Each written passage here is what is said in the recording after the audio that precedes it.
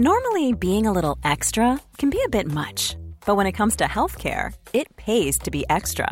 And United Healthcare makes it easy with Health Protector Guard fixed indemnity insurance plans. Underwritten by Golden Rule Insurance Company, they supplement your primary plan, helping you manage out-of-pocket costs without the usual requirements and restrictions like deductibles and enrollment periods. So when it comes to covering your medical bills, you can feel good about being a little extra. Visit uh1.com to find the Health Protector Guard plan for you. This Mother's Day, celebrate the extraordinary women in your life with a heartfelt gift from Blue Nile. Whether it's for your mom, a mother figure, or yourself as a mom, find that perfect piece to express your love and appreciation. Explore Blue Nile's exquisite pearls and mesmerizing gemstones that she's sure to love. Enjoy fast shipping options like guaranteed free shipping and returns. Make this Mother's Day unforgettable with a piece from Blue Nile. Right now, get up to 50% off at BlueNile.com. That's BlueNile.com. Hey, it's Paige DeSorbo from Giggly Squad. High quality fashion without the price tag. Say hello to Quince. I'm snagging high-end essentials like cozy cashmere sweaters, sleek leather jackets, fine jewelry, and so much more. With Quince being 50 to 80% less than similar brands. And they partner with factories that prioritize safe, ethical, and responsible manufacturing. I love that. Luxury quality within reach. Go to quince.com/style to get free shipping and 365-day returns on your next order. Quince.com/style.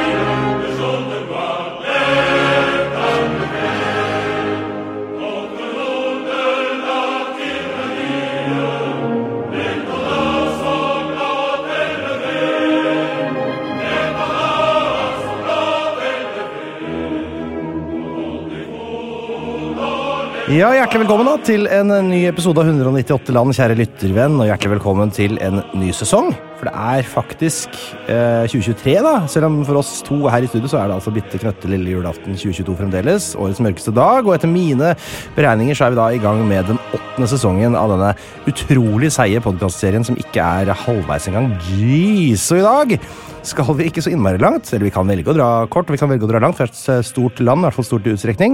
Hvis vi skal kjøre korteste veien, så kan vi kjøre bare rett og slett en 18 timers kjøretur sørover fra Oslo.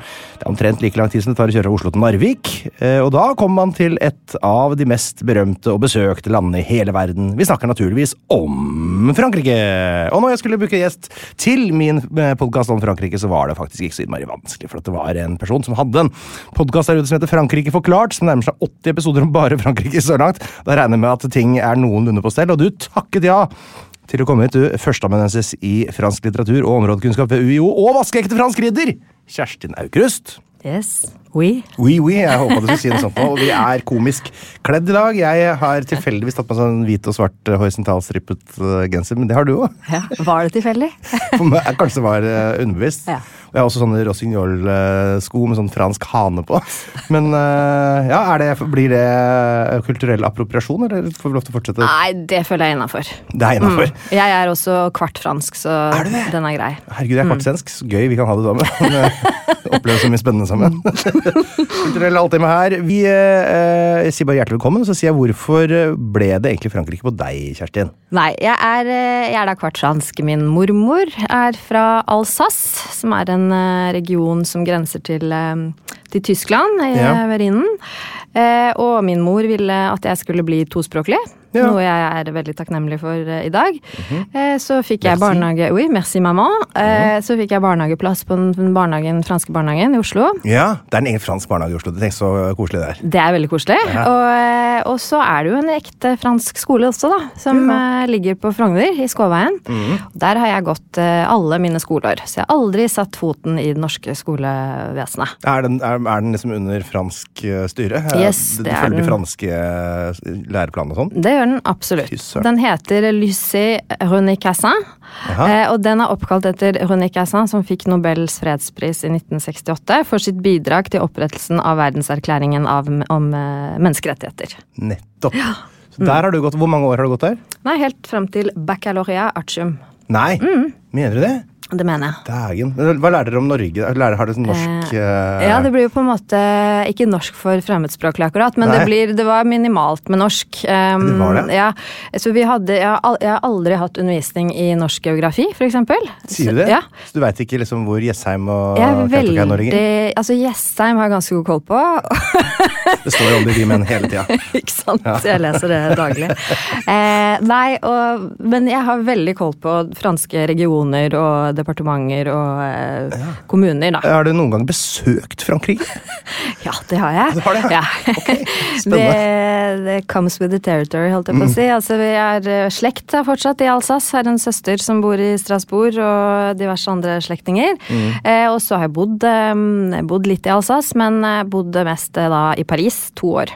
Ja. Mens jeg studerte fransk, for jeg følte ikke jeg hadde lært nok fransk på skolen. Yes. Er det sånn at når du skal på ferie da, så er det liksom, da vil du veldig gjerne til Frankrike aller helst? Jeg vil egentlig det, altså. Du vil, ja. Du vil ikke liksom oppleve noe annet franskspråklig del av Senegal, eller? Ikke sant? Nei, jeg er nok litt sånn på jakt etter det trygge. Ja, da er det jo deilig med trygge Frankrike, selvfølgelig. Ja. Det alle lurer på, og som vi må få ut av verden før vi ordentlig setter i gang, er det sant at Napoleon oppfant bagetten sånn at soldater kunne frakte med seg mat i buksebeinet? Du, det er nok en myte, dessverre. Avbryt podcasten. Nei, det viser seg at det er en litt mer sånn prosaisk forklaring på den godeste bagetten. Okay. Det handler om at på begynnelsen av 1900-tallet så kom det en del lover som skulle regulere arbeidslivet, også blant bakerne. Så da kom det en lov som forbød nattarbeid for bakere. Ja. Og for at de da kunne stå opp senere, så måtte de kutte ned på steketiden. Ja. Og da fant de ut hva med at vi bare lager en sånn lang flis. Kort steketid. Ikke sant? Som blir stekt på 20 minutter. Nei, det er jo fantastisk. Ja. Så lurt da. Ikke sant? Dagen. Ja, så er det jo lett å skjære. Nei, vet du hva, dette var bra. Det var god informasjon. Du, vi gjør det sånn i denne første episoden her. Vi må jo dele opp i flere episoder, tross alt. At vi tar faktabuksen nå, og så humper vi oss gjennom Frankrikes historie, i hvert fall det vi rekker. Yes. Det høres greit ut, eller? Oui. Ja, herlig.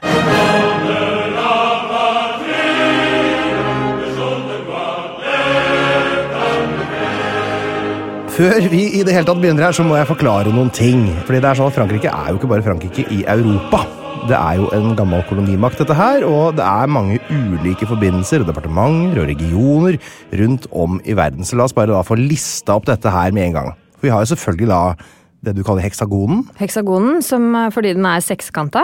Ja, det synes jeg er sånn halvveis matte. Ja, du synes det? Ja, den er ganske sekskanta. Ja, jeg synes det ligner greit. Ja, du får ikke godkjent hvis du leverer det franske kartet på tegn en sekskant i... Nei, ok. I geometrien, men dette er jo ikke en geometripodcast. Det er ikke det. Nei. Det er jo da selvfølgelig altså det klassiske Frankrike vi ser for oss, og må ikke glemme Korsika da, selvfølgelig, som ligger litt utenfor. Der ble jo Napoleon født. Og så har du da de oversjøiske departementene og regionene, kalles for DROM, er det det du sier? Ja, det står for Département et Région d'Outre-mer. Og dette er jo da fransk Guyana i Sør-Amerika.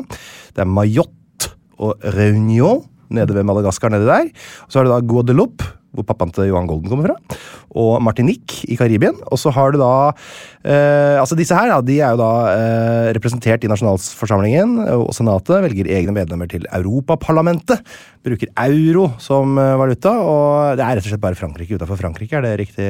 Ja, det er jo absolutt det. Ja. Men det er jo veldig store forskjeller når det gjelder for eksempel sosial og økonomisk ulikhet mellom heksagonen og disse departementene, oversjøiske departementene. Hvis du tar et eksempel av fransk Guyana, jeg sjekket noen tall der, og der det er ekstremt mye høyere kriminalitet for eksempel. Ja. I noen tall fra 2016, det er 17 drap per 100 000 innbyggere kontra 1,2 i metropolen. Og så er det dobbelt så høy arbeidsledighet, særlig blant unge. Det er opp mot 50%. Det er så mye. Det er veldig mye i fransk Guyana. Og så er det mye mer fattigdom. Altså det er 44% som bor under fattigdomsgrensa, kontra 14% da, i metropolen. Nettopp. Torkjell Leira som var her og snakket om Brasil, han sa at han hadde vært en tur oppe i fransk Guyana. Og det var så merkelig, for det var på en måte en sånn blanding av å være i Europa, det var sånn, hang EU-flagg over at du betalte med euro og sånn, samtidig som du da på en måte ingen måte var i Europa. Ikke sant? Nei. Det er en veldig pussig konstruksjon. Enig. Du har ikke vært der? Nei, jeg har ikke det, altså. Nei, vi får ikke noe direkte rapport derfra. Men vi har ikke bare disse drommene, vi har jo også noe som heter oversjøisk kollektivitet. Det er et merkelig ord. Dette er altså semi-autonome områder da, som kan ha sine egne lover på noen områder, så kan de da fortsatt kalle seg for en del av Frankrike. Det er fortsatt representert i nasjonalforsamling og senat og sånn. De bruker litt sånn forskjellige myntenheter og sånn, og det er da fransk Polynesia. Så er det noe som heter Wallis og Fortuna, langt ute i Stillehavet der. Så er det Saint-Martin, og det er Saint-Barthélemy ute i Karibien. Du må ikke korrigere uttalen min, for den er ganske strøken. Og så er det Saint-Pierre og Miquelon utenfor østkysten av Canada, som jeg har vært veldig forelsket i alle år. Litt sånn fiskersamfunn der ute. Og så har vi da Ny-Caledonia, da, som stadig tar nye skritt ut av Frankrikes grep, og som har hatt da 3 folkeavstemninger de siste 5 år om uavhengighet. Så der kommer det kanskje et nytt land etter hvert. Skal ikke se bort fra det, altså. Jeg er på jakt etter nye episoder jeg kan lage. Ikke sant? Så det er bra. Men da er det altså et enormt område som dekkes her. Vet du hvor mange tidszoner for eksempel Frankrike dekker over? Nei. 12. Det er helt vilt. Ja, det er faktisk helt vilt. Men med det sagt, da har vi lagt et grunnlag her, så kan vi da gå videre til faktaboksen.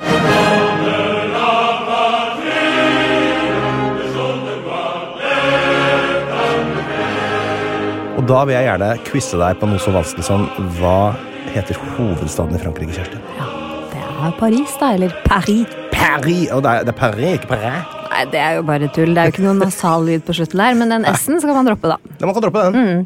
Hvordan uttaler man Kjerstin forresten? Det, altså, IN er jo en uttales æ på fransk, ikke sant? Og KJ, den kombinasjonen finnes jo ikke, så der er det jo helt sånn, ja, der stopper det opp allerede på første bokstav. Kjerstin? Ja, hørte jeg mye på skolen, ja. Så det er jo ikke det vakreste. Og Krust. Ja, den er grei. Men altså, hovedstaden er Paris. Det er 2,2 millioner bare i offisielt innbyggertall, men det er jo ikke realiteten her. Det har vel noe med noen kunstige grenser og sånn å gjøre, for vi snakker vel en 12 mil eller noe sånt nå, gjør vi ikke det? Jo, med alle forstedene og sånn, eller disse banlieuene som nordmenn sikkert har et visst bilde av, med noen brente biler og sånn. Det er jo selvfølgelig ikke hele sannheten da. Det er jo noen av disse forstedene hvor det er overvekt av innvandrerbefolkning, hvor det er problemer med integrasjon og høy arbeidsledighet og så videre. Men så er det andre som er veldig velstående. De ligger gjerne på andre siden av byen da. Sånn at man må på en måte ikke tenke at alle forstedene rundt Paris, der er det opptøyer kontinuerlig. Nei, det er ikke alle. For det meste så går jo livet sin vante gang der også, men så er det noen forsteder, blant annet Neuilly og Passy, hvor det er veldig sånn bourgeois da. Ganske borgerlig. Ok, så det er bourgeois, det er borgerlig? Ja. Og så er det jo disse her arrondissementene. Hva er det for noe? Nei, det er jo på en måte bydeler da. Du har delt inn Paris i 20 arrondissementer som er formet som et sneglehus. Sånn at du begynner liksom i midten, Ile de la Cité, der hvor Notre-Dame ligger, som det er kjernen i Paris, der Paris oppstod, kan du si. Og så det er nummer 1, og så går det liksom rundt 2, 3, 4, 5, 6, 7, sånn, ikke sant? Konsentrisk utover. Ja, konsentrisk utover. Og så er det ganske stor forskjell på disse ulike bydelene. Og så har du noen kvarterer også, som er kanskje mer kjent for turister, da, ikke sant? Sånn Latinekvarteret, som er da et av de kjenteste, som heter Latinkvarteret, fordi det er der universitetene ligger. Sorbonne, som er et av Europas eldste universiteter, blant annet. Og hei, Jonas! Nei. Jonas ligger på Sciences Po. Unnskyld. Ja. Sorbonne er for sånne som meg, sånne filologer. Okay. Mens Sciences Po er for statsvitere. Men det ligger i 6. arrondissement, det tror jeg, Sciences Po, så det er rett ved siden av Latinkvarteret, som ligger i 5. Det er sikkert Trygve Slagsvold Vedum som gikk der da. Tviler. Ja, det er jo et innbyggertall sikkert også i Frankrike, hvis man googler det. Hva tror du det skulle være? Jeg tror det 67,8. Herregud, for en vill gjetting du begår der borte. Det jo da 67,8 som du sier, og det 95% av disse her befinner seg da i denne heksagonen, og 5% da rundt omkring i disse 11 andre tidssonene som Frankrike også befinner seg i. Så stort sett i heksagonen tross alt. Valuta da? Nei, det jo ikke franc lenger. Nei, det jo ikke det. Nei, droppa den. Hva det gått for da, tror du? De ble vel tvunget til å ta den euroen. Ja, de gikk for euroen, ja. Nettopp. Ja, det jo riktig. Var det ikke noe sånn om at noen som ville ha frangen tilbake og sånn? Det var presidentvalget 2017. Da ville Marine Le Pen, da, som leder for det... Superstjerna fra høyresida. Ikke sant? Ja. Eller jeg vil gå så langt som å si ytre høyre. Det tror jeg vi flest kan være med på, faktisk. Ja. Hennes parti, som het tidligere Front National, National Front, heter nå Rassemblement National, eller Nasjonal Samling, da, som det faktisk herregud, det gjør det, ja. Shit. Heter på norsk. Ja. Wow, det et partinavn. Det tror jeg ikke hun har reflektert så mye over, men litt dårlige konnotasjoner her til lands. Men nei, hun ville i 2017, så gikk hun til valg på at Frankrike skulle trekke seg ut av eurozonen, og da i praksis da gå over til franc igjen. Men det var en sånn mental øvelse som hun ikke fikk med seg franskmenn på. De skjønte ikke hvordan det skulle fungere i praksis, og var nok kanskje litt mer knyttet til euroen enn hun trodde. Så hun har droppet det fra partiprogrammet sitt nå, da. Det noen grenser Frankrike til noen land som du kan komme på? Ja, et par frankofone land, til og med. Ja, sier du det? Ja da. Frankofone, ja. Altså det franskspråklig? Ja. Franskspråklig. Hvor mange frankofone tror du det i verden? Herregud, jeg tipper det 38. Jeg tipper bare, altså. Hva da? Altså land tenker du på nå? Ja. Nei, men antall praktiserende? 1,246 millioner. Det var raust. Det var raust. 127 millioner. 300. Ja. Da traff jeg til slutt. Men det ganske bra, da. 300 millioner, ja. Det jo, hvis du tar en norskspråklig for eksempel, så det en veldig forsvinnende liten andel. Sammenlignet med det. Det det. Yes. Og det jo et antall frankofone jo stadig økende, fordi det jo veldig mange som snakker det i Afrika. Og der det jo demografien jo litt, den vokser litt hurtigere enn for eksempel i Europa, da. Ja, i Niger for eksempel har det vel en vekst, det vel gjennomsnitt 6,5 barn per kvinne eller noe sånt. Ikke sant. Det ganske, det går unna. Det jo noen land, som vi grenser til. Kommer du på noen? Belgia. Ja. Luxembourg. Ja. Sveits. Ja. Monaco. Jeg håper du svarer feil snart, det var gøy. Ja, det riktig, altså. Tyskland. Ja. Nei, så det vel Spania, nede ved Pyreneene der. Ja, 2 til i ja, selvfølgelig Italia da. Ja. Og så den luringen da. Det Andorra? Ja da! Det faktisk verdt å kjøpe meg en deilig genser på en butikk som heter Mango. Men det ikke store landet det? Nei, det ikke store landet, nei. Men det større eller mindre Monaco? Går det rykter om at Andorra et stort land? Nei, ikke som jeg har hørt. For det en episode som blir litt kort her når vi skal lage den. Nei, det veldig lite. Ligger oppe i fjellene mellom Frankrike og Spania der, det. Så det jo flere land som har faktisk grense mot Frankrike, hvis du regner da med disse drommene og sånn. Og kan du komme på noen da? Skal vi se. Hvis du tar i Sør-Amerika først da, da det vel Brasil. Det vel den lengste grensa til Frankrike, rett og slett. Ja. 649 kilometer som de da deler med Brasil. Ja. Og så det Surinam, da. Det Surinam. Det Fransk Guyanas 2 naboland. Og så kan jeg også si noe som veldig rart på en liksom, veldig gøy, egentlig, synes jeg, da, hvis du skal se litt sånn Drillo-aktig på det, for det at Frankrike, de grenser jo da ikke til Nederland som sådan, men de grenser til det som heter Kongeriket Nederlandene, som de som husker den episoden av 198 land, de husker hva forskjellen på det for i det karibiske hav så ligger Saint-Martin, som delt på midten mellom Frankrike og Kongeriket Nederlandene. Og der det da en grense. Hæ? Dæven skjære! Da har vi rett og slett gått gjennom det grensesurret der. Ok, Frankrike større eller mindre enn Norge? Det må jo være større. Det må jo det. Det større. Vi kan begynne med den delen som ligger i Europa, som vi da tenker på som Frankrike. Det da 543 940 kvadratkilometer, verdens 50. største land. Plassen mellom Yemen og Thailand, hvis du lurte. Men Frankrike selvfølgelig større enn det. De står også oppført som verdens 40 andre største land. Da da de oversjøiske regionene med, men ikke Ny-Caledonia og sånn. Og hvis du regner med kollektivitetene og Ny-Caledonia, så vi oppe i 663 884 kvadratkilometer, hvis jeg har regnet riktig. Og det ingen helt sikkert fra 50-50. Og da det i så fall verdens 40. største land. Det imponerende. Det jo et av de topp 40 mest imponerende landene, sånn sett det da. Ikke så imponerende som for eksempel Russland. HDI, Human Development Index, der befinner Sveits seg på førsteplass, Norge på andreplass. Hvor tror du Frankrike befinner seg da? Jeg nevnte vel i stad at det er 14% som lever under fattigdomsgrensa, så det er vel ikke helt sånn topp 10-land. Det er ikke det? Det er ikke det, men kanskje topp 30 da? Ja, det er veldig godt sett. Det er nummer 28 på lista. Kvinner kan forvente å bli rundt 85 år, menn rundt 79. Litt forskjell der. Det er fortsatt en lang vei å gå med likestilling, som jeg pleier å si. Religion i Frankrike, tror du de driver noe med det der nede da?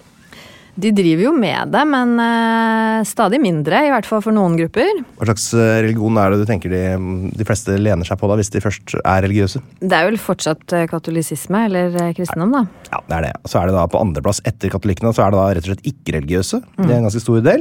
Og så er det 5-10% muslimer et eller annet sted. Det er ganske en upresist tall. Vet du hvorfor det er så upresist det tallet? Altså for det første så er jo Frankrike det landet i EU med flest muslimer, men det er riktig at det er vanskelig å anslå nøyaktig hvor mange det er, og det gjelder for så vidt hvor mange katolikker det er, hvor mange protestanter, hvor mange jøder det er også, fordi det er rett og slett ikke lov i Frankrike å spørre om religiontilhørighet ved folketellinger, fordi det anses som en privatsak. Ja, men det er jo lov å spørre om privatsaker, er det ikke det? Nei, kanskje ikke? Nei, det er ikke det. Det handler om at Frankrike er en sekulær stat, altså det er den er laik. Laicité, det er den franske sekularismen da, som står nedfelt i grunnloven. Stat og kirke har vært skilt siden 1905. Ja. De skal rett og slett ikke, de er blind for religion. Det er ikke deres sak. Nei, hva folk tror på. Folk kan tro på hva de vil. Det er full religionsfrihet, selvsagt. Men staten skal ikke blande seg. Staten skal heller ikke støtte noen religioner økonomisk. Nei. Og det er, i det at det er en privatsak, så ligger det også at man ikke skal vise offentlig hvilken religion man tilhører. For der har det jo vært et bruduljer. Der har det jo vært noen kontroverser selvfølgelig knyttet til noen hodeplagg og sånn. Var det Sarkozy eller var det som innførte det der? Dette har vært under flere perioder, ja, men det kom en lov stemmer under Sarkozy. Ja. Altså man skal rett og slett ikke ha det som kalles prangende religiøse symboler. Det er en vanskelig grense det der? Det er en vanskelig grense, for eksempel da et lite kors, det regnes ikke som prangende. Nei. Men burka typisk gjør det da. Rart ord på det plagget, men ja, i denne sammenhengen er det prangende. Det er prangende. Ja. Nei, men det som er interessant er jo at den loven i 1905, den ble jo etablert for å hindre at den katolske kirke skulle ha for stor makt i Frankrike som den hadde hatt veldig, veldig, veldig lenge. Altså dette bruddet med den katolske kirke begynte jo allerede ved revolusjonen, som vi sikkert skal komme tilbake til. Det må vel nevne må vel nevnes i denne sammenhengen. Tanken er å begrense den katolske kirkes politiske innflytelse i Frankrike. Ja. Og da var jo på en måte ikke muslimer en veldig stor del av den franske befolkningen. Men på 70-, 80- og 90-tallet, ikke sant, så ble den muslimske befolkningen ble større og større. Den kombinasjonen mellom muslimer som ønsker å praktisere sin religion, og da en sekulær stat som har et ganske strengt lovverk, da, det skaper noen gnisninger som Frankrike sliter med å løse, rett og slett. Det var ganske interessant, ja. Det satt jo hele de debattene der i et litt annet lys enn jeg hadde satt på det fra før. Ok. Demonym, det er jo da et ord som betyr innbyggernavn. Nordmann, svenske. Nei, på norsk da, så er det jo franskmann eller franskmenn da, ja. Ja, det føles jo veldig, altså franskmenn da, gitt. Hvor lenge, nå har jo kakemenn blitt kakepersoner. Hvor lenge kan vi leve med franskmenn i norsk språk? Hva er det? Franskpersoner, ja. Nei, altså man har jo løst det. Franskpersoner, det hørtes jo veldig nesten som transpersoner også, da blir det jo vanskelig det der. Ja, det blir det feil også. Ja. Nei, altså i Frankrike så har man jo denne en som er hundkjønns tegnet, ikke sant? Altså, eller hundkjønnsbokstaven. Okay, sleng på en E på de fleste ord. Det er lite pinlig for meg som heter Einar med E først da. Jo, men på slutten. Herregud, takk og pris. Sånn at du har français, det er en franskmann. Française, det er en fransk kvinne. Jeg synes du sa det skulle være en E her, ja. Men du uttaler den ikke da. Altså, dette blir for vanskelig. Vi skal ikke ha et sånt langt uttalekurs, men sleng på en E, så betyr at du da uttaler den siste bokstaven før. Så Frankais er menn, og Frankaise er kvinner. Ja, det kan du godt si. Hvordan synes du det klinger? Nydelig. Hva heter kakepersoner på fransk? Vet du? Jeg tror ikke vi har det. Gâteau person, for eksempel. Ja. Jeg tror det heter det. Statsform. En republikk. Det er en republikk. Det er en skikkelig republikk, rett og slett. Skikkelig republikk. Altså, apropos det med religion, jeg tenkte på det at i USA så avslutter man jo alle sånne offentlige taler, ikke sant? God bless America. Det er jo fullstendig utenkelig å si noe sånt i en sekulær stat som Frankrike. For jeg tror jeg vet hva de sier. Ja. De sier Vive la France. Men før det så sier de Vive la République, vive la France. Ja, de gjør det. Det er det skjære steike med. De gjør det. Det er så viktig, den republikken. Den står så sterkt. Ok. Ja. Og det handler jo om Frankrikes historie, ikke sant? At Revolusjonen og så videre? Revolusjonen, man kommer alltid tilbake til den. Ja. Fordi at Frankrike har jo ikke alltid hatt en republikk. Nei. Ikke sant? Sånn at nå som de har fått den, så Endelig. er de så glad i den. Ja. Så de må liksom hegne sånn om den, da. Ja, og så er det da 5 republikker har de hatt, da. Så 5 forskjellige typer organiseringer innenfor republikkens rammer? Eller? Ja. Altså det er 5 perioder i historien der det har vært republikk. Ja. Så den første, den kom i forbindelse med revolusjonen. Det var en ganske kortlivet greie på rundt 10 år. Og da hadde det skrekkveldetida, liksom? Robespierre og sånn? Ikke sant? Da var jo Robespierre tilnærmet president. Det var ikke en som var president de la republikk, var det ingen som var akkurat da. Men blant annet Robespierre hadde en viktig rolle som leder for da det som var nasjonalforsamlingen på den tiden, før han da ble giotinert som følge av skrekkeveldet da. Han var skutt seg selv i munnen først, hadde ikke det? Så han var litt av et syn der han lå på sprella på giljotinbenken. Ja, det var nok ikke pent. Det ser litt som... Ja. Den er kjip, den dagen der. Ikke sant. Men så har du den andre republikk, som var enda mer kortlivet. Det var fra 1848 til 1852. Ja.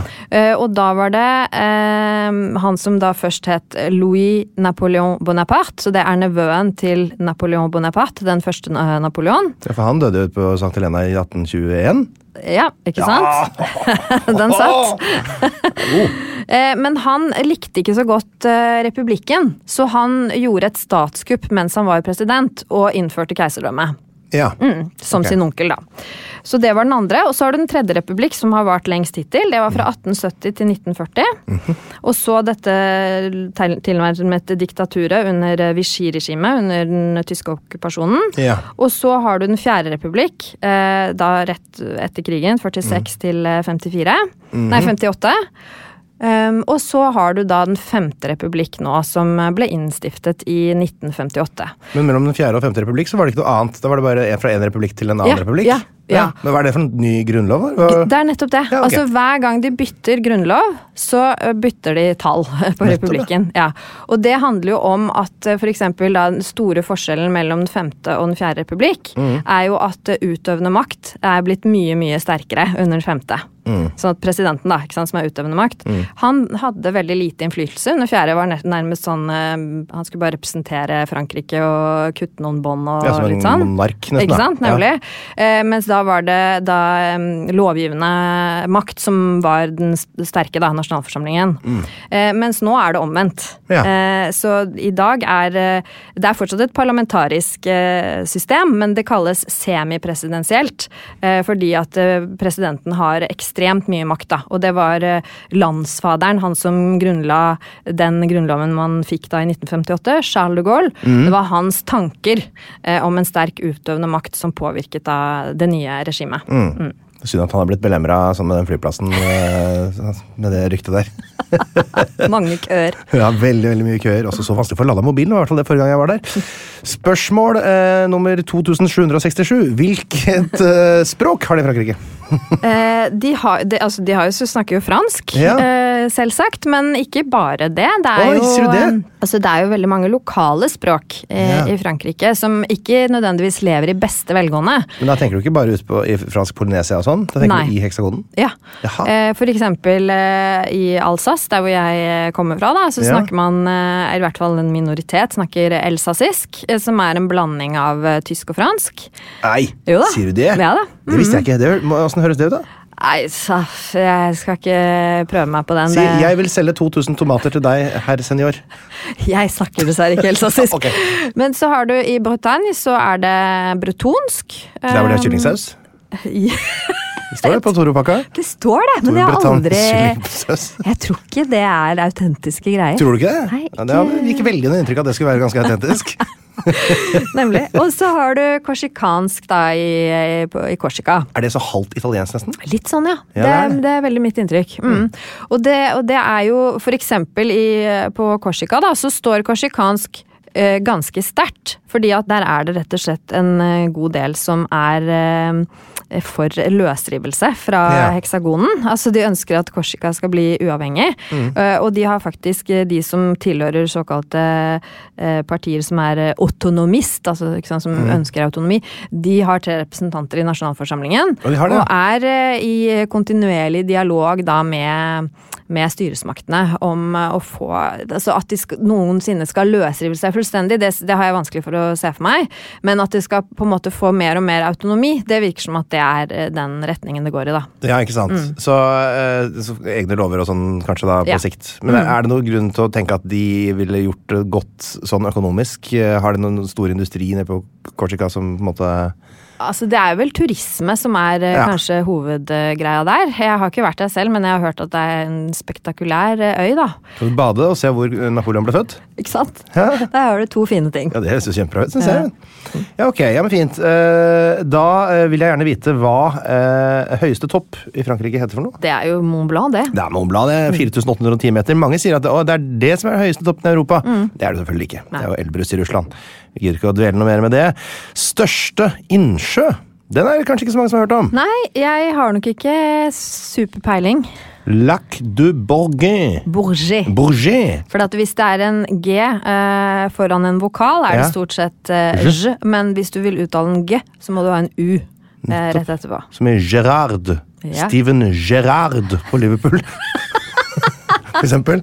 560 kvadratkilometer, det er egentlig litt sånn underveldende størrelse, vil jeg si. Det er jo da 10% av Vänern, for eksempel, i Sverige. Det er jo under dobbelt så stor som Mjøsa. Jeg synes de skulle hatt noe større. Ja. Men la oss ikke blande oss opp i deres bodies of water. Flagg! Det er jo den vakre trikoloren. Ja, er det så vakre? Ja, blått, hvitt og rødt. Det er ikke litt vanlig og gørr, ja? Jo, det kan du si. Men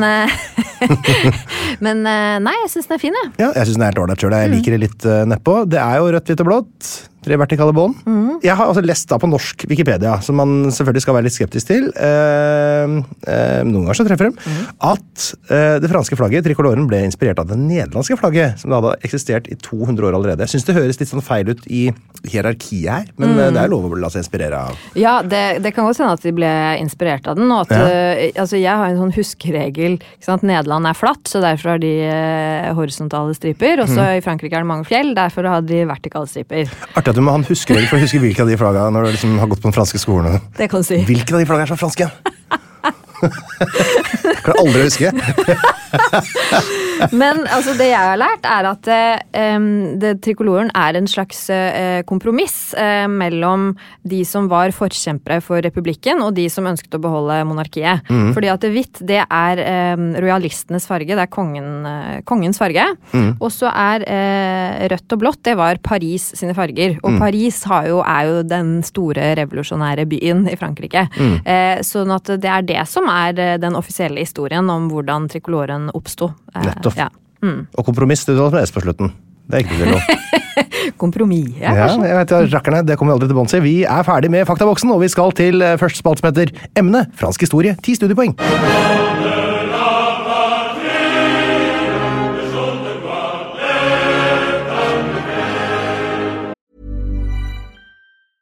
Selling a little or a lot?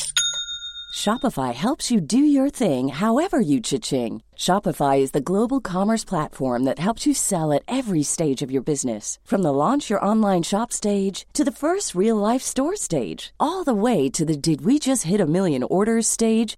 Shopify is there to help you grow. Shopify helps you turn browsers into buyers with the internet's best converting checkout. 36% better on average compared to other leading commerce platforms. Because businesses that grow, grow with Shopify. Get a $1 per month trial period at shopify.com/work. Shopify.com/work.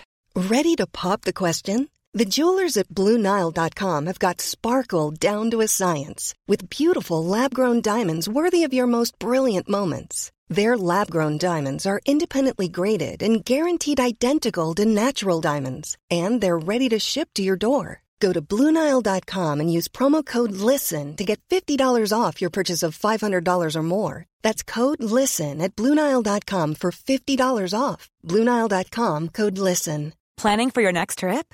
Elevate your travel style with Quince. Quince has all the jet-setting essentials you'll want for your next getaway, like European linen, premium luggage options, buttery soft Italian leather bags, and so much more. And is all priced at 50 to 80% less than similar brands. Plus, Quince only works with factories that use safe and ethical manufacturing practices. Pack your bags with high-quality essentials you'll be wearing for vacations to come with Quince. Go to quince.com/pack for free shipping and 365-day returns.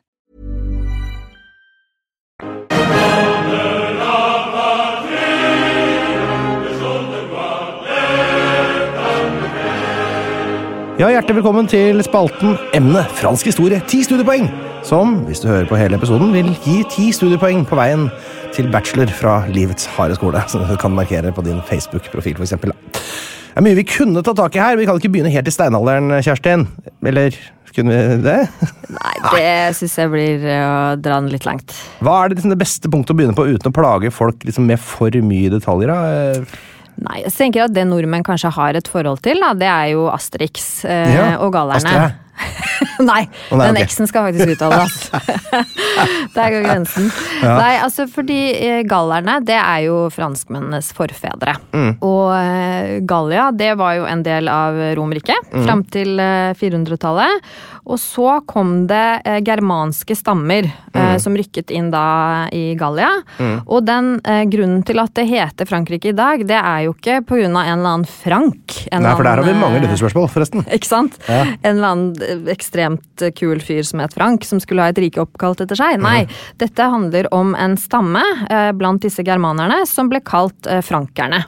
Og det var de som da inntok Gallia, og rett og slett da på slutten av 400-tallet utryddet den siste resten av romersk herredømme da. Og så kom det en del kongelige dynastier etter hvert.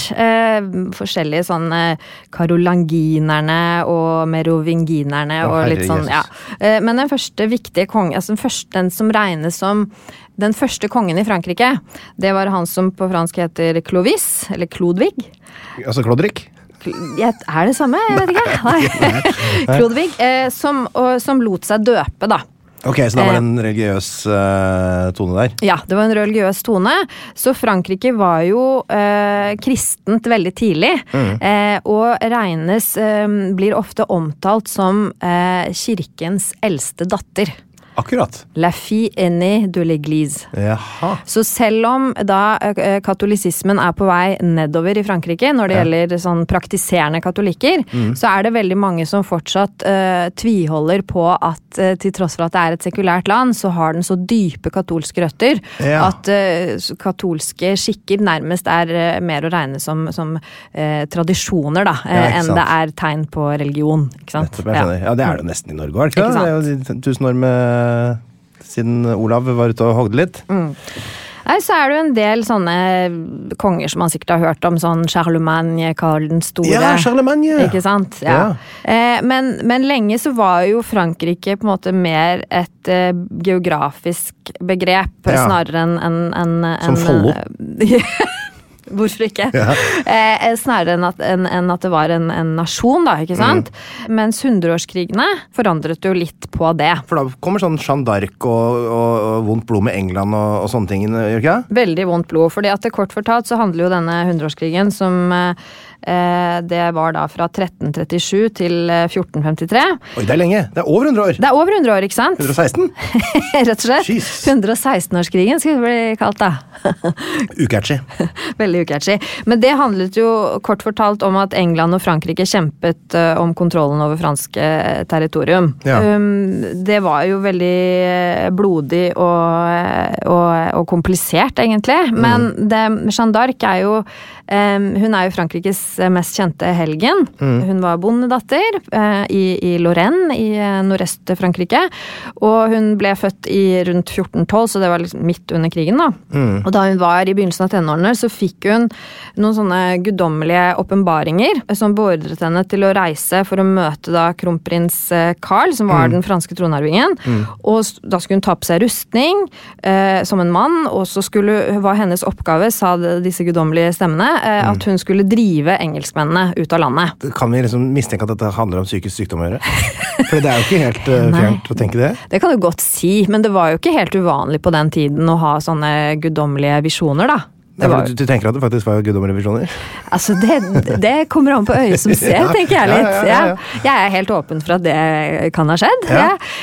Så hun klippet håret sitt, og så til hest, så ledet hun den franske hæren, og brøt for eksempel da den engelske belæringen av byen Orléans, så hun kalles jo ofte jomfruen fra Orléans. Var det der hun ble skutt med en pil i brystet, og så dro hun ut selv og sånn? Det kan godt henne. Det høres... Så kom hun tilbake igjen, hun traff sikkert brystbein eller noe, og så ble de livredde, for de trodde hun kunne stå opp fra de døde. For en helt. Ja, for en helt! Så hun bidro faktisk sterkt da, militært til den franske gjenerobringen, og så fulgte hun også da tronarvingen Karl til katedralen i Reims, der han ble kronet da, til Karl den 7. Men han var jo en skikkelig kjiping da, mot henne. Jeg har forstått det her. Ja, fordi han bare behandlet henne med forakt etter at hun hadde tross alt gjort ganske mye for han. Og så ble hun da tatt av engelskmennene, og så var det en stor rettssak hvor hun ble tiltalt for trolldom og kjetteri og så videre. Og så ble hun da brent på bålet da, 19 år gammel. I 1920 så ble hun kanonisert, altså gjort til helgen da. Ja, nettopp. Det nesten 500 år etter. Nesten. Ikke sant, ja. Så hun jo da selvfølgelig en katolsk helgen, men hun har blitt et veldig viktig politisk symbol i Frankrike også, fordi at hun symboliserer patriotisme, ikke sant? Ja.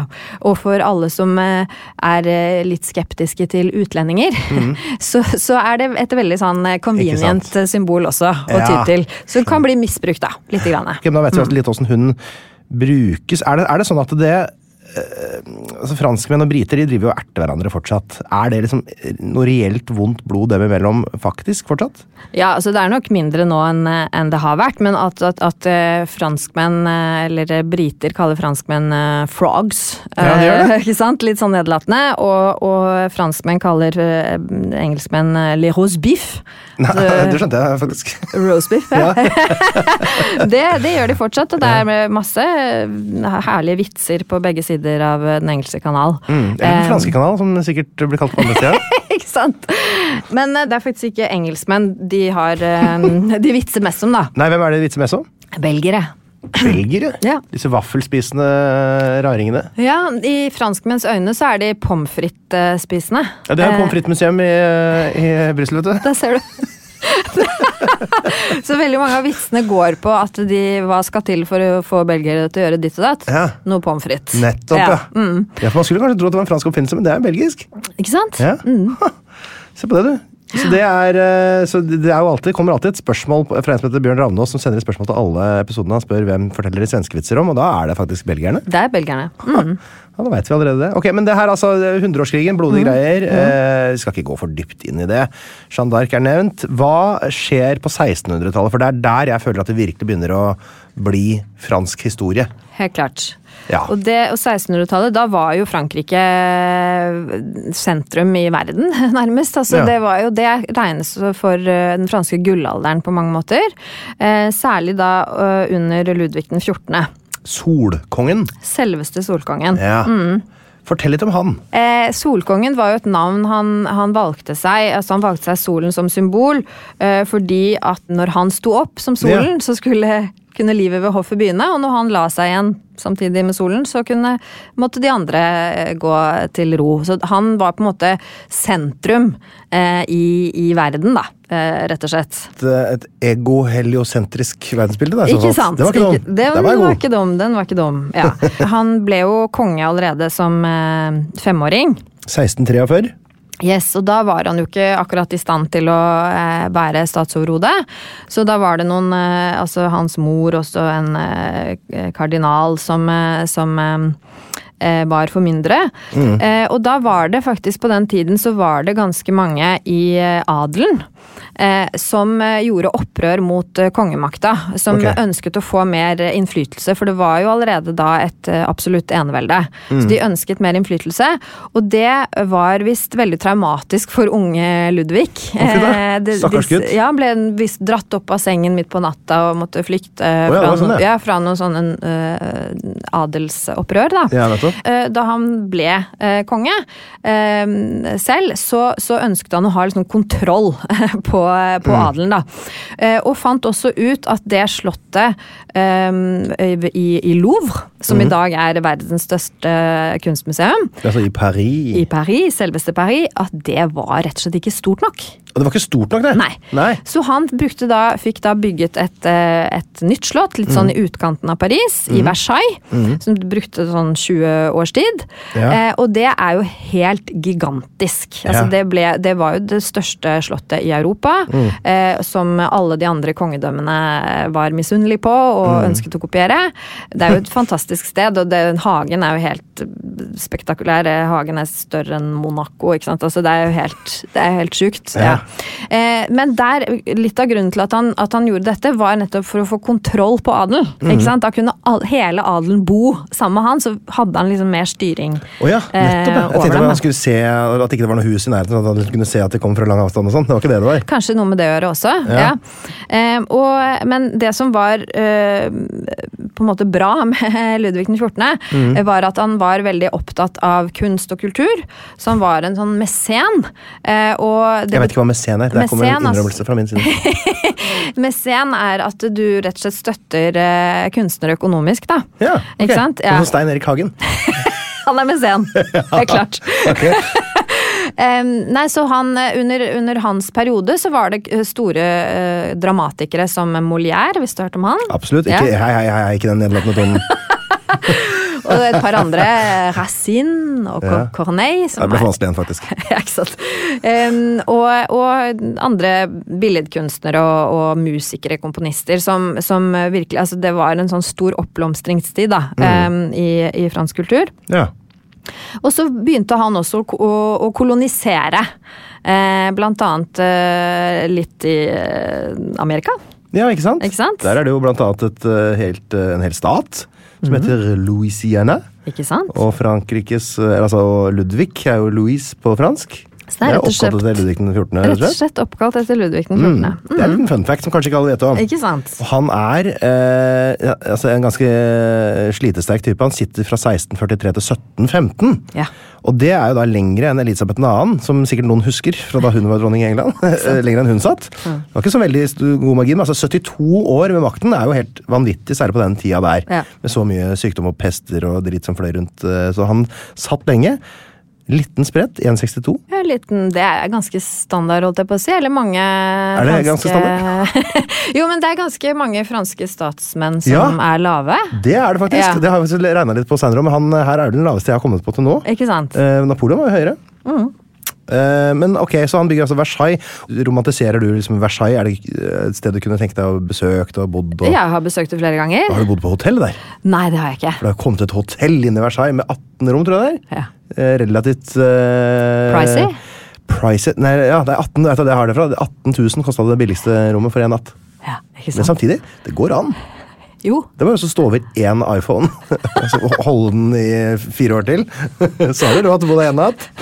Men det er altså Ludvig den 14. Hans liv ender i sin egen seng, fredelig, syk og gammel. Så kommer det altså Ludvig den 15. Her er jo ingen som snakker om noen gang. Nei, han var vel, altså du kan si etter Ludvig den 14. Så blir det jo litt som å hoppe etter Wirkola, holdt på å si. De fleste konger etter han regnes for å være svake konger. Nettopp. Og Ludvig den 15. var vel ikke noe unntak der. Og han er ikke sønnen til Ludvig den 14. Nei. For Ludvig den 14. han overlevde både sin sønn og sin sønnesønn, så det er oldebarnet. Ja. Rett og slett dette her. Ja, det var det. Men den som man kanskje husker best, Ludvig den 16. Ja, for vi kan jo nevne at Ludvig den 15. Han satt jo nesten i 60 år, han også. Ja, ikke sant? Så her går det jo ganske mange generasjoner før det kommer ned til Ludvig den 16. Ja. For da er det barnebarnet til Ludvig den 15. igjen. Så tipp-oldebarnet til Ludvig den 14. Ikke sant? Herre Jesus Kristus. Ja, hva skal vi si om Ludvig den 16. Og dreggen hans? Marie Antoinette. Dreggen, ja. Er lov å si dreggen? Ja, det kanskje nei, altså Ludvig den 16. Han var jo ikke noe sånn politisk geni akkurat. Hard start, så det blir ikke så bra for Ludvig dette. Han var ikke så interessert i å være konge, rett og slett. Han var veldig opptatt av gamle urverk. Sier du det? Ja, jeg synes det var kult å sitte og knote med. Det er litt kult, men på en måte ikke som sånn livsstil. Han drømte nok om en litt annen tilværelse. Mens Marie Antoinette, hun kunne nok godt trives med på en måte den fordelene ved å være kongelig, og er jo kjent for å ha liksom arrangerte spektakulære fester og ha en vanvittig forbruk. Hun ble jo kalt Madame Deficit, fru underskudd, av den franske befolkningen. Altså så bra klene. Madame Deficit, det synes jeg er helt konge. Det er konge. Ja. Eller dronning, da. Men Ludvig den 16. er jo kjent først og fremst fordi at han var konge da revolusjonen startet. Ja. Han har ikke sittet siden lenger enn 1770-tallet eller noe sånt, nei, hadde vel ikke det, nei. Noe rundt der en gang i hvert fall, og jeg kan bare nevne, altså Marie Antoinette, og måten hun kommer inn på det på, hun blir jo bare gitt bort fra østerrikisk keiser, eller hva det var for noe der borte, og da var det sånn, da blir hun liksom, jeg hørte en podcast om henne en gang, hvor det fortalte hvordan hun da ble sluppet av på et sånt, litt sånn hus på grensa, hvor han da må kle seg naken, gå inn i det huset, bli påkledd franske klær og komme ut på andre siden som en helt ny person på en måte. Nå er du fransk dronning. Ikke sant? Det er en utrolig sånn spesiell sikkert opplevelse for en veldig ung jente å gå ut av en verden og inn i en annen verden på så utrolig sånn sånn seremonielt vis. Vær så god, nå skal du leve her. Det er rart det også da. Men ok, det som skjer er jo at de er ikke superpopulære, noen av dem. Det går jo sånn rykte om at Marie Antoinette sa det der med at man skal, eller hvis ikke de har brød, så la dem spise kake. Men det er vel ikke sant, så vidt jeg har forstått. Skal visst ikke ha sagt akkurat de ordene. Nei, for de finnes vel i en roman som er litt eldre enn det, som var ganske populær, så vidt jeg har forstått da. Altså, man har vel ikke vært opptatt av å skrive veldig fine ting om Marie Antoinette i etterkant av hennes død. Nei. Så her kan nok hende at man har fisket fram de verste historiene og kokt sammen en litt verre historie enn kanskje her da. Absolutt. Men nå skal det sies at det var jo en sånn brødkrise. Det var jo det! Det var vel 2 år på rad, tror jeg. Ja. Men så var det jo også økonomisk krise av andre årsaker, fordi at på den tiden eller før revolusjonen, så støttet Frankrike amerikanernes uavhengighetskrig mot de engelske koloniherrene. Og så de går inn med vanvittig mye penger. Ja. Sånn at de har rett og slett enorm gjeld, statsgjeld. Okay. Så dette går jo utover befolkningen, ikke sant? Så det skal høyere skatter for å finansiere dette, og så videre. Og så er det jo, som nevnt tidligere, disse gnissningene mellom kongen og adelen.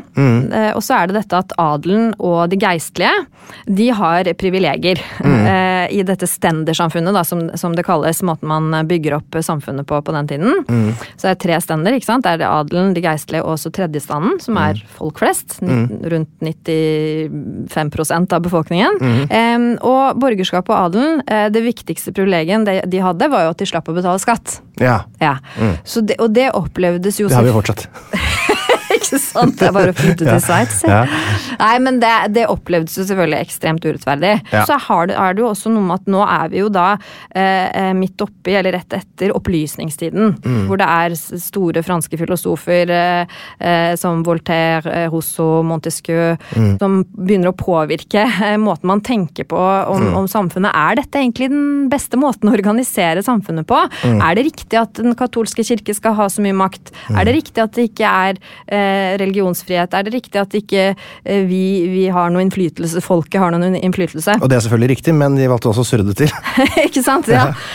Og så er det en del pamfletter som blir publisert om disse nye tankene da. Og blant de pamflettene så var det en som het Hva er tredjestanden? Forfatteren, det var den geistlige Emmanuel Joseph Seyes, og der det liksom han stiller 3 spørsmål som på en måte oppsummerer hovedårsaken til revolusjonen. Han spør, hva tredjestanden? Alt. Hva har den hittil vært i det politiske samfunn? Ingenting. Hva krever den? Å være noe. Og da vi i 1789 her. Ja. Dette altså ord som får folk litt på beina, eller? Det får folk på beina. Altså først i 1788, når stemningen så dårlig, så skjønner Ludvig den 16. at han må gjøre noe. Og blant annet så kaller han inn stendeforsamlingen, det vil si at representanter fra alle de 3 stendene møtes. Det noen vanlige folk der også? Ja, det en vanlig folk der. Ja. Fra tredje stand, altså? Fra tredje stand, men det jo stort sett borgerskapet da, selvsagt. Men disse stendeforsamlingene har ikke blitt kalt inn på over 100 år. Nei, ikke sant? Dette big deal. Men så det jo klart at vanligvis så stemmer jo da de geistlige og adelen, de stemmer jo sammen. Ja. Og da det en uoverensstemmelse om tredjestanden skal få litt mer vekting av sine stemmer, ikke sant, for at det skal bli mer rettferdig og så videre. Masse sånn krangling om det. Men til slutt så samles da tredjestanden og noen representanter fra de geistlige og adelen, som lavadelen da, ikke sant, som litt på deres lag, samles og erklærer at de nasjonalforsamlingen. Altså de tar den? De tar den, rett og slett. Og det blir Frankrikes første nasjonalforsamling. Rett og slett. Og det ganske sånn, ja, folket tar makta. Det pushvarsel når den skjer, altså. Det skikkelig pushvarsel. Ja. Og et annet pushvarsel vel 14. juli. Ja. Da det noe som heter Bastillen, det ikke det? Yes. Hva det for noe? Det et fengsel. Jaha. Det handler om at borgerskapet i Paris rett og slett bare tar det fengselet og frigjør fangene. Og det var ikke så mange fanger der. Altså det snakk om at det var kanskje under 10 fanger. Men det veldig få fanger? Ja, veldig få fanger. Men det var et symbol på kongemakta, fordi at de som satt der var ofte folk som kritiserte kongen, og som ble satt der av helt sånn arbitrære grunner. Ikke sant? Sånn, ikke sant? Sånn, det var et sånn symbol. Etter hvert så ble jo da 14. juli nasjonaldagen, men det var nok viktigere hendelser under revolusjonen. For eksempel, jeg nevnte dette med nasjonalforsamlingen, men også natten mellom 4. og 5. august, så ble rett og slett privilegiene fjernet. Og det var jo et enormt fremskritt. Og de privilegiene fikk de aldri... Altså kongefamiliens privilegier? Altså adelen og de geistlige. Adens? Hele engens? Det som man tenker ofte, ikke sant, at med revolusjonen så ble jo republikk med en gang. Men det gjorde det jo ikke. Nei. Og de revolusjonære, de færreste av dem var republikanere. Altså, det var ikke slik at de ønsket nødvendigvis å bli kvitt kongen. Nei, for de ble jo ikke, altså det tok jo flere år før de falt for kniven. Så det de ville ha i første omgang var jo et konstitusjonelt monarki. Ikke sant? Ja. Så det fikk de først da. Ja. Og da var jo da de skrev denne menneskerettighetserklæringen, franske menneskerettserklæringen, som har jo hatt enorm innflytelse på europeisk politikk, og også noe som norske grunnloven 1814 har vært veldig inspirert av. Nettopp. Og den første setningen der, det ikke sant, menneskene fødes og forblir frie og med like rettigheter. Det en sånn grunnleggende. La oss bare slå det fast da. Ja. Men så ble det jo slik at revolusjonen ble på en måte mer og mer radikal. Ja. Og det var jo der den nevnte Robespierre fikk en ganske viktig rolle Maximilien Robespierre? Maximilien Robespierre, absolutt. Ja. Etter hvert så ble revolusjonen såpass radikal at og kongen viste seg og han prøvde å flykte blant annet og det var arrangert en sånn flukt på natta der og så kommer de seg vel nesten av gårde før de ble tatt. Ikke sant? Og viste at han hadde holdt mye skjult for folket, ikke sant? Sånn at, for det klart at rundt om i Europa, de andre kongedømmene, de likte jo ikke det som var i ferd med å skje. De skjønner jo i buksene når de så at det selveste Frankrike begynte å bakle. Ikke sant? Og så der var det jo klart at kongen hadde noen sånne allierte da, på utsiden som forsøkte å få han ut. Så han ble til slutt dømt for rederi, og så ble han i likhet med veldig mange andre giotinert. Og der sa du et ord som vi må snart stikke litt innom. Yes. Vi må jo vi kan høre litt nasjonalsang, så skal vi snakke litt om giljotinen.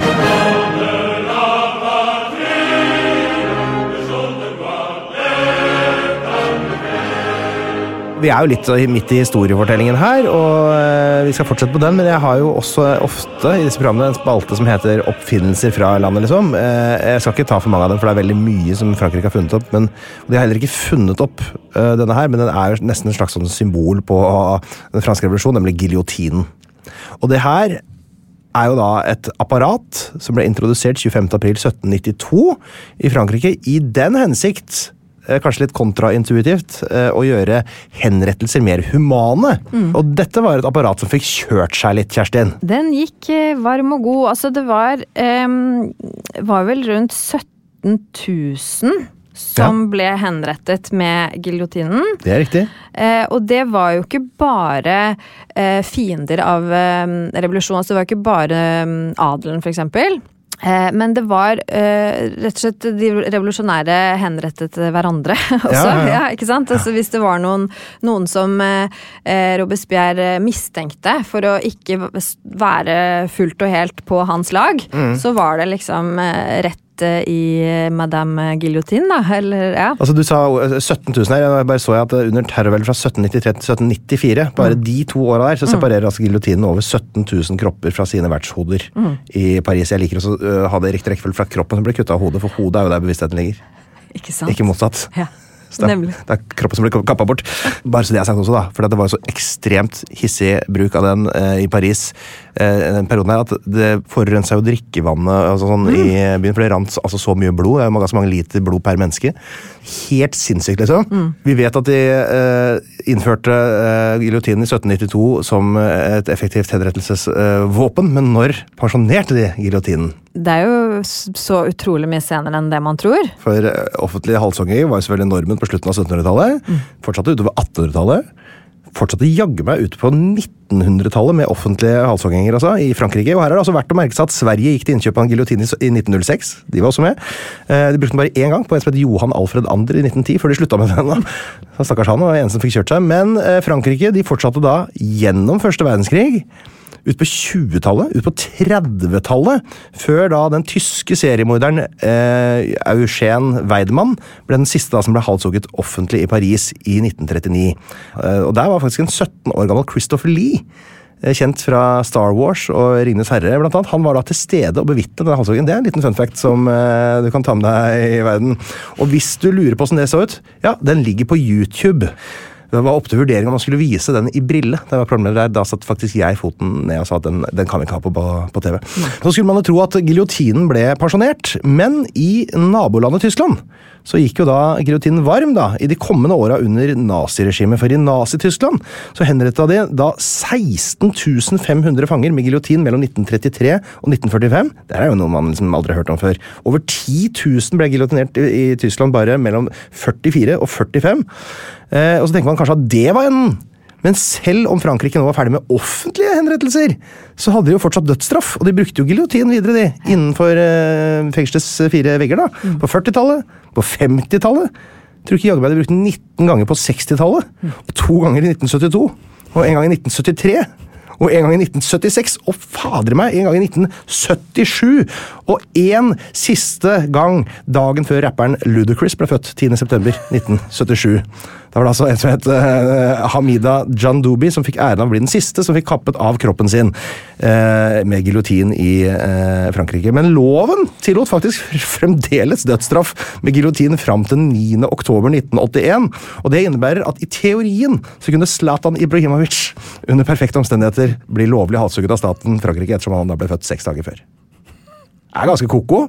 Det helt koko. 80-tallet? Ja, det helt spinnvilt. Det var altså en politiker i Georgia i USA som prøvde da i 1996 å få innført giljotinen igjen. Som erstatning for den elektriske stol. Det ikke sikkert at det så dumt i gang, heller. Nei, kanskje ikke det. Den elektriske stolen, jeg vet da fader, jeg hadde valgt det hvis jeg skulle velge blant de to, altså. Nei. Ja, som dere skjønner, så har altså tida flytt litt fra oss her i studio. Vi faktisk nødt til å avbryte her, Kjerstin, så ikke vi måtte drepe folk. Så får vi heller fortsette i neste uke med en ny episode. Det greit for deg?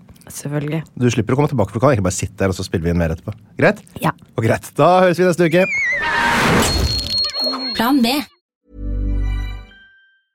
Cool fact, a crocodile can't stick out its tongue. Also, you can get health insurance for a month or just under a year in some states. United Healthcare short-term insurance plans, underwritten by Golden Rule Insurance Company, offer flexible, budget-friendly coverage for you. Learn more at uh1.com. Even when we're on a budget, we still deserve nice things.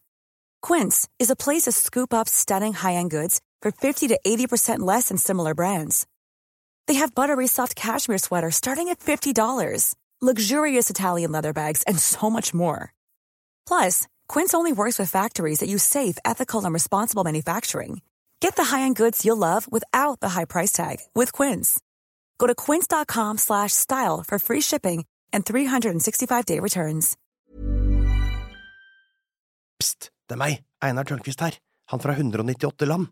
Nå har jeg lagd en 198 land-app, hvor du kan surre rundt på forskjellige kart og lære masse om forskjellige land, og du kan ordne og fikse, men det også en hel haug med quizzer, hvor du kan teste deg selv mot resten av Norges befolkning. Du kommer inn på topplister, sånn kan du se hvordan du gjør det i geografiquiz, pluss at det kommer en daglig utfordring. Dagens utfordring kan du teste deg selv. Vet du hva? Det her en utrolig bra geografi-app, relativt lol-pakke. Prøv en sånn 7 dagers gratis greie. Hvis du liker den, så kan du betale litt under 1 krone om dagen, så har du den for life.